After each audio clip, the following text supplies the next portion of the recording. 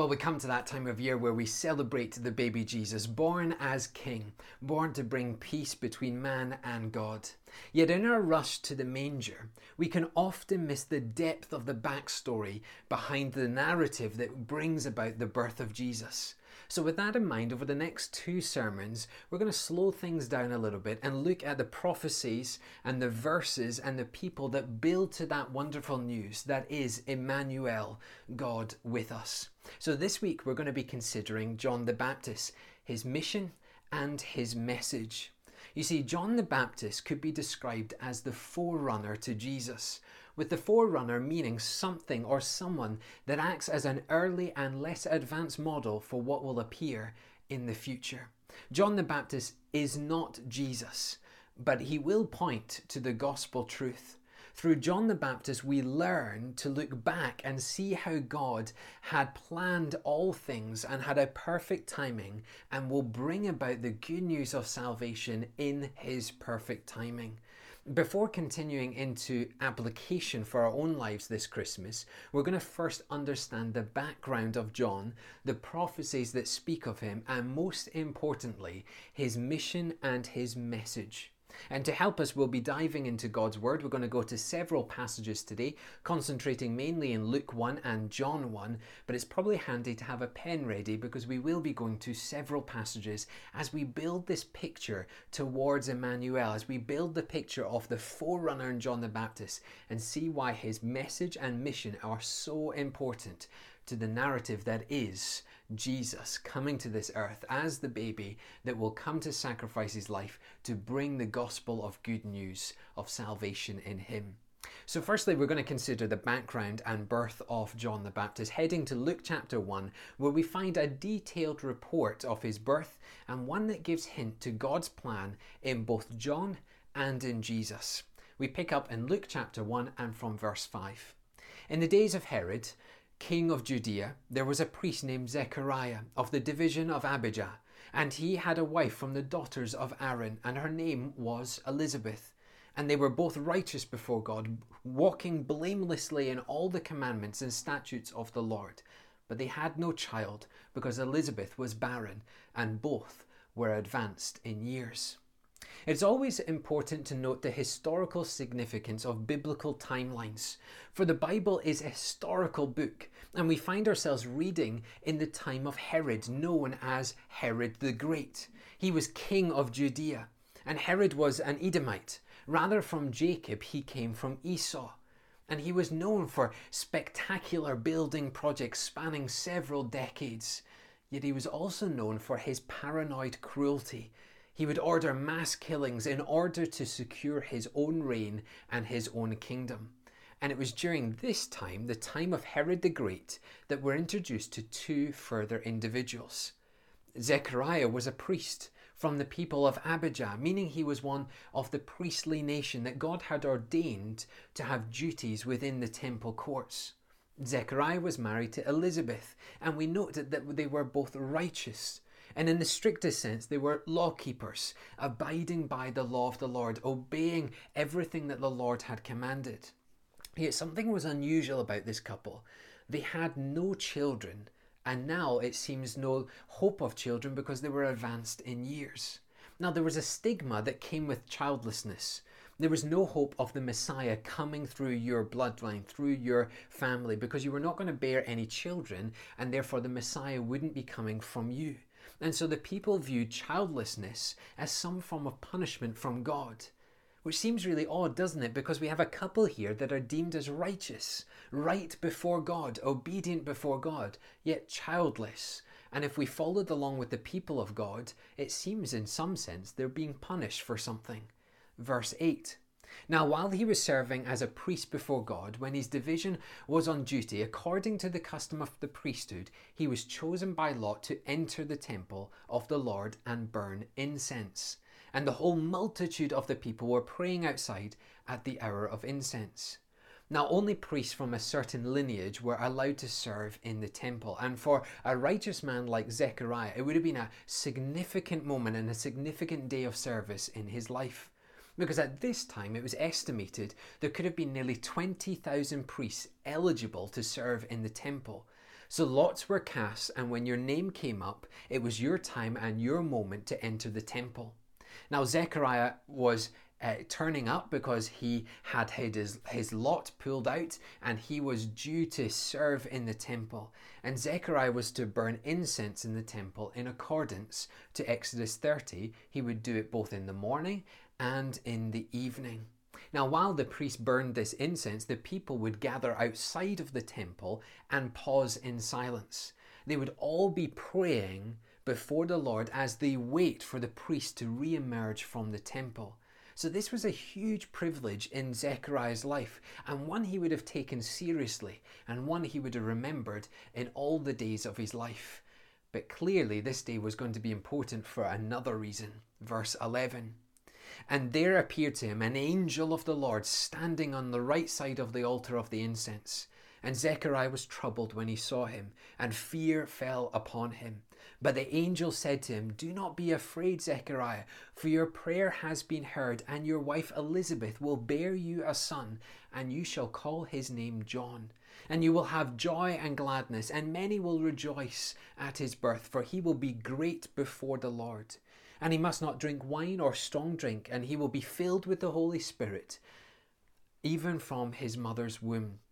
And he will turn many of the children of Israel to the Lord their God, and he will go before him in the spirit of power of Elijah, to turn the hearts of the fathers to the children, and the disobedient to the wisdom of the just, to make ready for the Lord a people prepared. So Zechariah was standing in the temple, burning incense, doing his duty, praying for the people before the Lord, and an angel appeared to him. And in the presence of this angel, he was both troubled and fearful. And the angel would have shone in bright might and power and purity. This was a significant moment, and one that Zechariah must have immediately wondered and pondered over what would happen next. And so fear filled in his heart, for this great sight was before him. And it seems though this angel came to deliver a personal matter. This was not a matter to be spoken out to the people. This was for Zechariah himself. The Lord had heard the prayers of Zechariah and Elizabeth, and the Lord would grant them a child. The child would be called John, and he would live in the Nazirite vow, a vow that focused his life individually and entirely on God. Their promised son would be divinely commissioned a task, one with utmost importance. John would turn the hearts of the people back to God and prepare the people for the coming Lord, that long awaited for Messiah. And we know from Matthew 17:12 that his divine commissioning was actually ever truly understood by the people till much later, in fact, until after John died. But this was the moment that John was commissioned before he was even born to serve the Lord by preparing the people. Can you just imagine what would have been going through the mind of Zechariah? Wow, an angel before me. Double wow, God hears my prayers. Triple wow, he is promising me a son. Quadruple wow, my son is going to prepare the way for the Messiah. What a reaction. But is that how he reacted? Verse 18. And Zechariah said to the angel, How shall I know this? For I am an old man, and my wife is advanced in years. And the angel answered him, I am Gabriel. I stand in the presence of God, and I was sent to speak to you and to bring you this good news. And behold, you will be silent and unable to speak until the day that these things take place, because you did not believe my words, which will be filled in their time. No quadruple wow from Zechariah was there. Doubting is a major issue amongst the people of God. Eve was tricked by the doubting question. The people of God doubted their time to enter the promised land. Thomas doubted the resurrected Lord Jesus. And now we have Zechariah doubting the promise of the Lord. How could this be? Zechariah is old. Elizabeth is old. How could they ever have a child? And just notice how the angel responds to this. This is no ordinary angel. This is Gabriel. He is known as the hero of God, the messenger of God himself, and he ensures that people know the plans of the Lord. He appears to Daniel, he appears to Mary, and he appears to Zechariah, and he has been dispatched by God so that the words of the Lord himself would be known to Zechariah. And notice the words are of good news. They're going to have a son. Believe it, for the Lord is blessing them in this time. Yet there is a price for the unbelief of Zechariah. He would no longer be able to speak until God decides to lift the punishment when all these things come to pass. He didn't believe the words of God, so he wasn't allowed his own words. We must remember this, that God doesn't just freely bless and allow any old response. Moses disobeyed the Lord, and so he wasn't allowed to enter the promised land. Nebuchadnezzar went mad because he didn't listen to the Lord. The people of Nineveh were destroyed. Why? Because they all responded in a manner less than worthy of the holiness that they are called to respond to. And so Zechariah, because he responded in doubt, would have to suffer the punishment that came from that doubting, and he wouldn't be allowed to speak. Now, after this moment, I want you to skip along to verse 24. After these days, his wife Elizabeth conceived, and for 5 months she kept herself hidden. There you have it. The Lord honoured the promise before Zechariah. Elizabeth conceived a child. Now, it's really important to note here, this was not like Mary, who was a virgin. This was through natural conception. But this gives us the backstory that the Lord indeed promised that John would come, and it would come in a certain time for a certain purpose, and it would all be fulfilling the Lord's commands. Yes, we have Zechariah doubting, but here we have Gabriel bringing that wonderful message. Now let's continue in Luke 1, but this time skipping quite ahead into verse 57.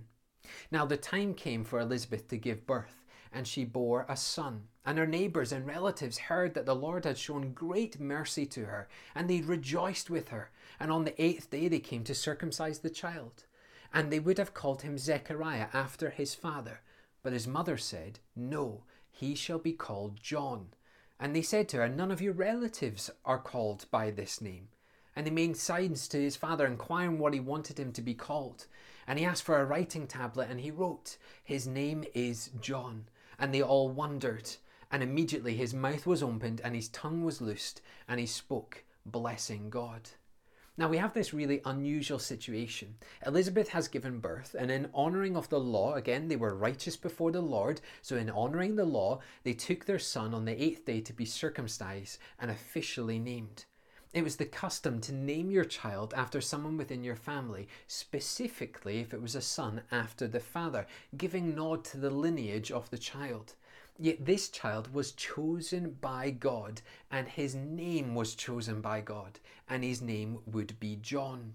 Now, through all of this confusion, Zechariah confirms the name choice of John, and I want you to notice 2 things here. Upon his declaration, he can once again speak. He trusted the Lord, he obeyed him, and he obeyed him by calling his son John. So once again, we're seeing both Elizabeth bringing John in true righteousness before God. We see Zechariah now trusting the Lord and obeying the Lord again in true righteousness. But second, look what then happens. He blesses God. He could have said anything. He could have done anything. He could have turned to his wife and his son and say, "I love you." But what did he do? What was the first thing on Zechariah's mind? It was to praise and worship and bless the Lord. I do wonder, is that the first thing on our mind during life's ever-changing moments? Is the first thing we want to do is to praise and worship and bless the Lord? A real challenge there for us, isn't it? Remember, John is not Jesus, but he is promised as the one who would pave way for the Messiah. John was specially and divinely commissioned as a messenger of God. Verse 80 of Luke 1, "And the child grew up and became strong in spirit, and he was in the wilderness until the day of his public appearance to Israel." John grew from a child to an adult, and he waited for God's appointed time before bursting onto the scene, not as Jesus, but as the one who prepared the way for the Son of God. Now, you'd be forgiven to thinking that verse 80 concludes the background of John. Here we have his birth, the angel declaring it would happen, it actually happening, his naming ceremony, and him growing up as an adult. Yet the word wilderness in verse 80 causes us to look back and see that John was more than a baby promised by Gabriel the angel. This was John, the eternally planned forerunner to the Son of God. Now, to understand this, we need to go to Isaiah chapter 40 and verse 3. A voice cries in the wilderness, prepare the way of the Lord, make straight in the desert a highway for our God. Now, as a king arrived at a new area or nation, there would be a prince or a high-ranking individual that would go ahead of the king and prepare the way. They would clear the road, they would clear the path, and if there was no road or path in existence, they would make sure that one was built. There was a role to ensure that the king could travel with ease and all the glory that he deserved. Every obstacle had to be removed and there would be no exceptions. In modern day, think of a senior royal or a senior official travelling through a city. Often we would have police motorbikes going ahead, closing roads, removing all obstacles. It was essential for ease of transport and in some senses highlights the importance of that individual. Now in Isaiah, we are told that one would come before the Messiah, and he would come from the wilderness and he would clear the way for Jesus. He would make straight the path, no obstacles and no exceptions, so that the Messiah could arrive in all glory and without obstacle. Now it's important to recognize that this person would come and pave way for salvation. For Jesus himself is our salvation. And so John, the messenger of God, the one that would prepare the way, was preparing the way for salvation. And I want you to notice there are three distinct roles for this messenger, for this person that would prepare. Firstly, it was a voice. This was a loud declaration, an abrupt speech, one to make the people listen. Wake up, prepare, the king is coming. Second, this voice would come from the wilderness. The voice would come from where the people were, scattered out and without hope of salvation. So this booming voice would go out to the people where they are, would go out in the wilderness to shout and declare that the Lord was coming.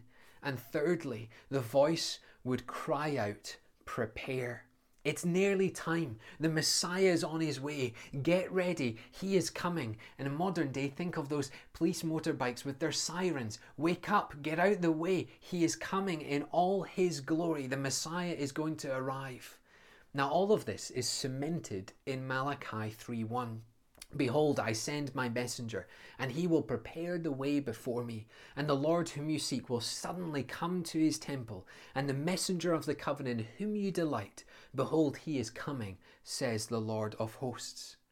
After this messenger that would come, that would prepare the way, an eternal messenger would come. The one who would bring new covenant, the one called Jesus, and the one who everything will change by.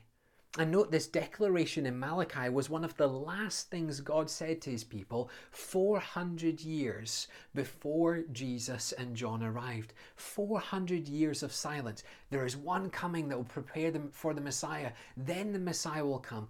400 years of silence. And then bang, there is John on the scene, crying out from the wilderness that the Lord would come. Do you see, this wasn't just God blessing a prayer request in Luke chapter 1. This was God bringing about his plan, paving the way for his son Jesus to be our salvation. This was no coincidence. This was centuries in the planning.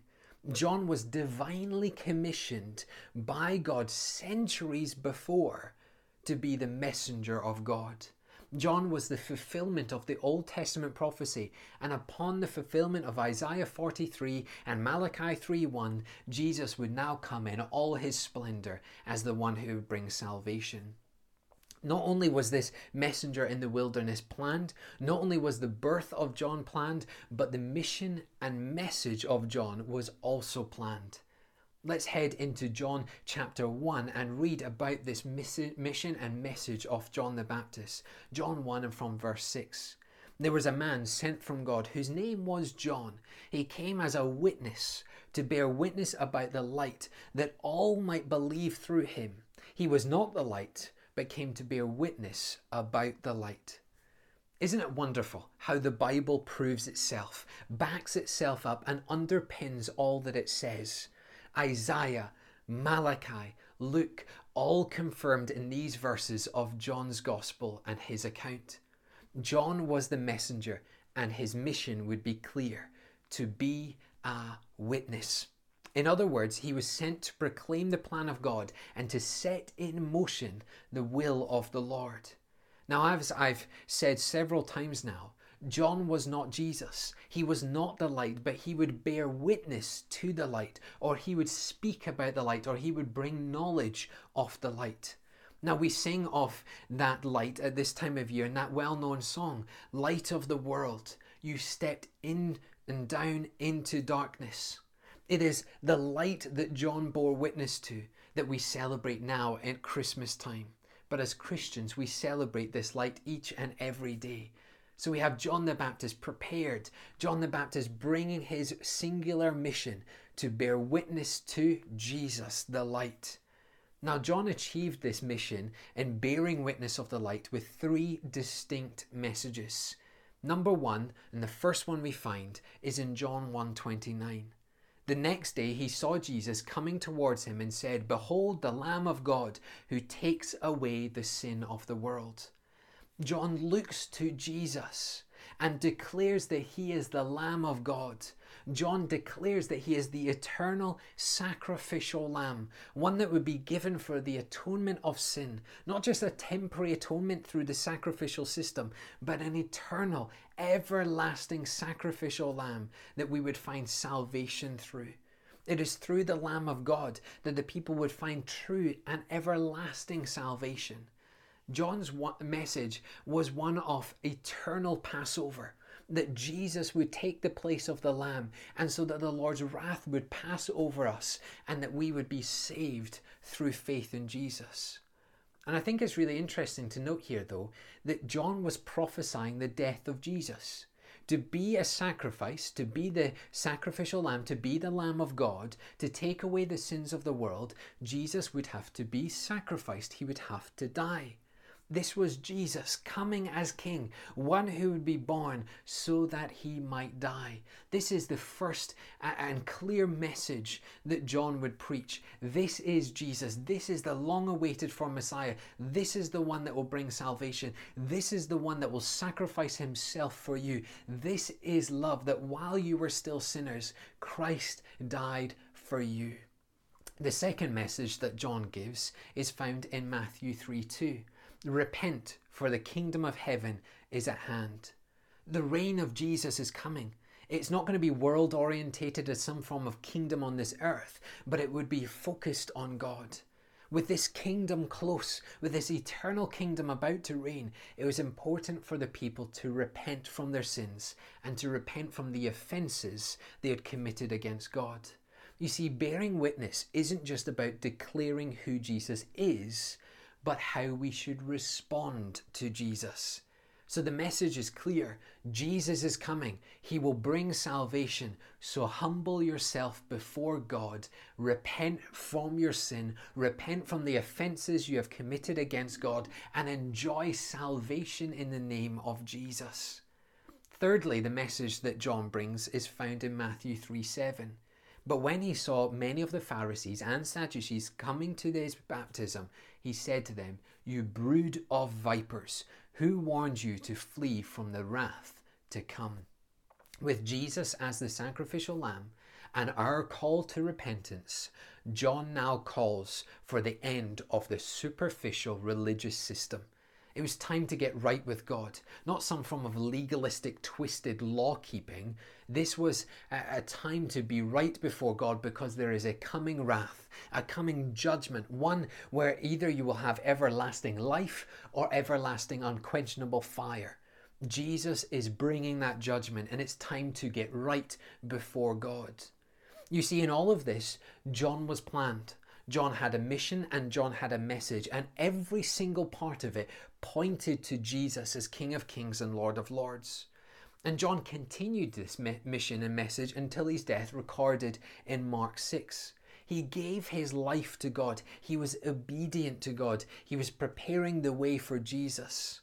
You see, John isn't just an add-on character to the nativity story. He is fundamentally essential to the nativity story. Why? Because God said so.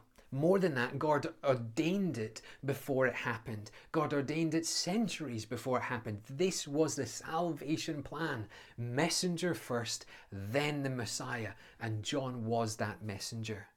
Now, as we come to some kind of closing applications today, it's important for us to take this wonderful Christmas part of the story that John the Baptist was sent, learning about him being the forerunner before Jesus, and to then apply that to our lives and to see how it impacts our life in December 2020, to see how it impacts our Advent season, and to see what we are taught through God's Word at this time of year.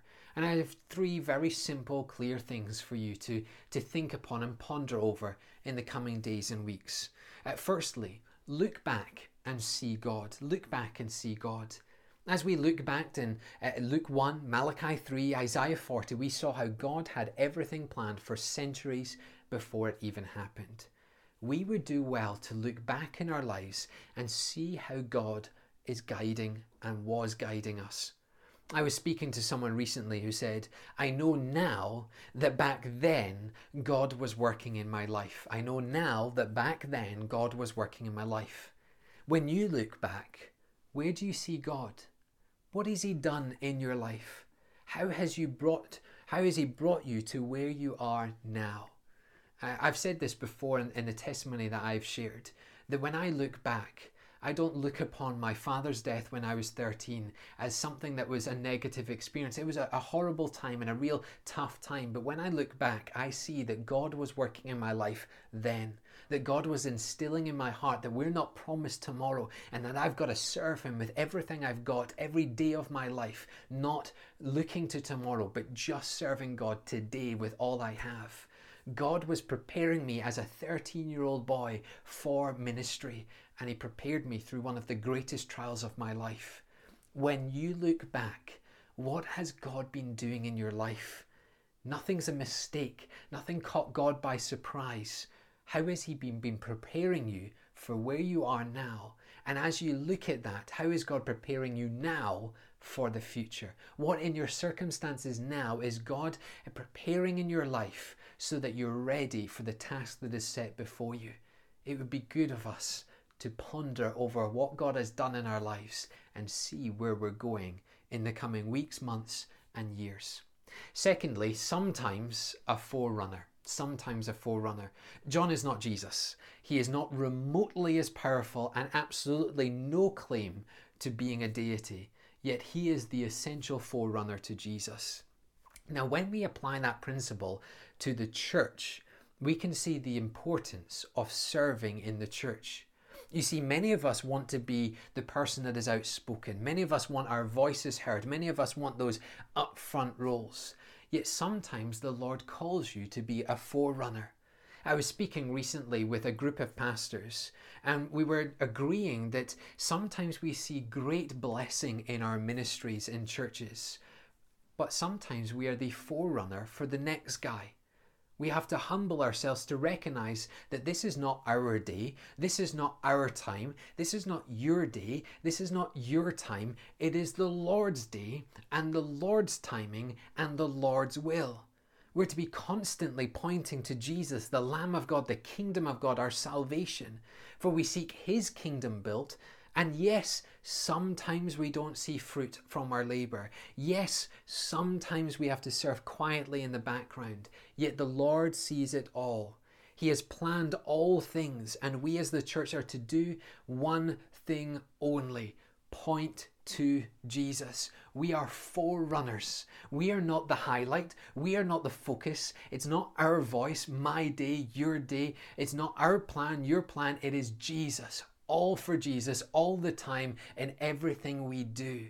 So we may not be the forerunner to Christ coming to bring salvation, but we can be the forerunner to the message of the gospel. Our very lives are preparing people to see King Jesus. And if you are not doing that, then you're trying to elevate yourself to Jesus. And just like John, you are not Jesus. We are messengers, ambassadors, witnesses to the gospel message that has transformed our hearts and our lives. And that is what we do this Christmas time. It's not about the trees, not about the presents, not about COVID, not about any of these things. It is about King Jesus and the salvation he brings. And that brings me on to my third and final point. Good news, Jesus. Good news, Jesus. That was the message of John, wasn't it? Jesus is coming, and it's good news. For in Jesus we find salvation. In Jesus we find hope. In Jesus we find mercy and grace. In Jesus we find the death of sin and the gift of life. In Jesus we find victory over Satan. In Jesus we find strength for each day. In Jesus we find that protecting shield through the trials. In Jesus we know the assurance of our salvation. In Jesus we know the security of God. And in Jesus we find the selfless and sacrificial love like no other. So friends, this Advent season, we have good news, and his name is Jesus. Look back and see how he has brought you to him. Look at your life and see how you are a forerunner, an ambassador, and a witness to help expand his kingdom. And look at your life and see how Jesus truly is the best news to impact your life. Let's pray together. Father, we want to glorify you and praise you and bless you like Zechariah did, for Jesus truly is good news. And so, Father, we pray that this Christmas time, more and more and more souls would know you as Lord and Savior. Father, we pray that Jesus would be at the forefront of our message, that we would be forerunners, ambassadors, witnesses to the gospel message. Not our name great, but Jesus' name great. Not our ministry great, but Jesus' salvation story amazing, wonderful, true. And Father, we pray that many lives would be impacted, that this year your kingdom would expand exponentially and we would see souls saved for Jesus Christ. And Father, for all those watching today who are struggling in this season, Father, let them see that for centuries of old you have planned your way and you are still with them in this time. You're strengthening them, you're protecting them, you're holding them, you're sustaining them. Father, lift their very souls to you so that they would be encouraged in this time. And so, Father, we pray in the wonderful, precious name of Jesus. Amen.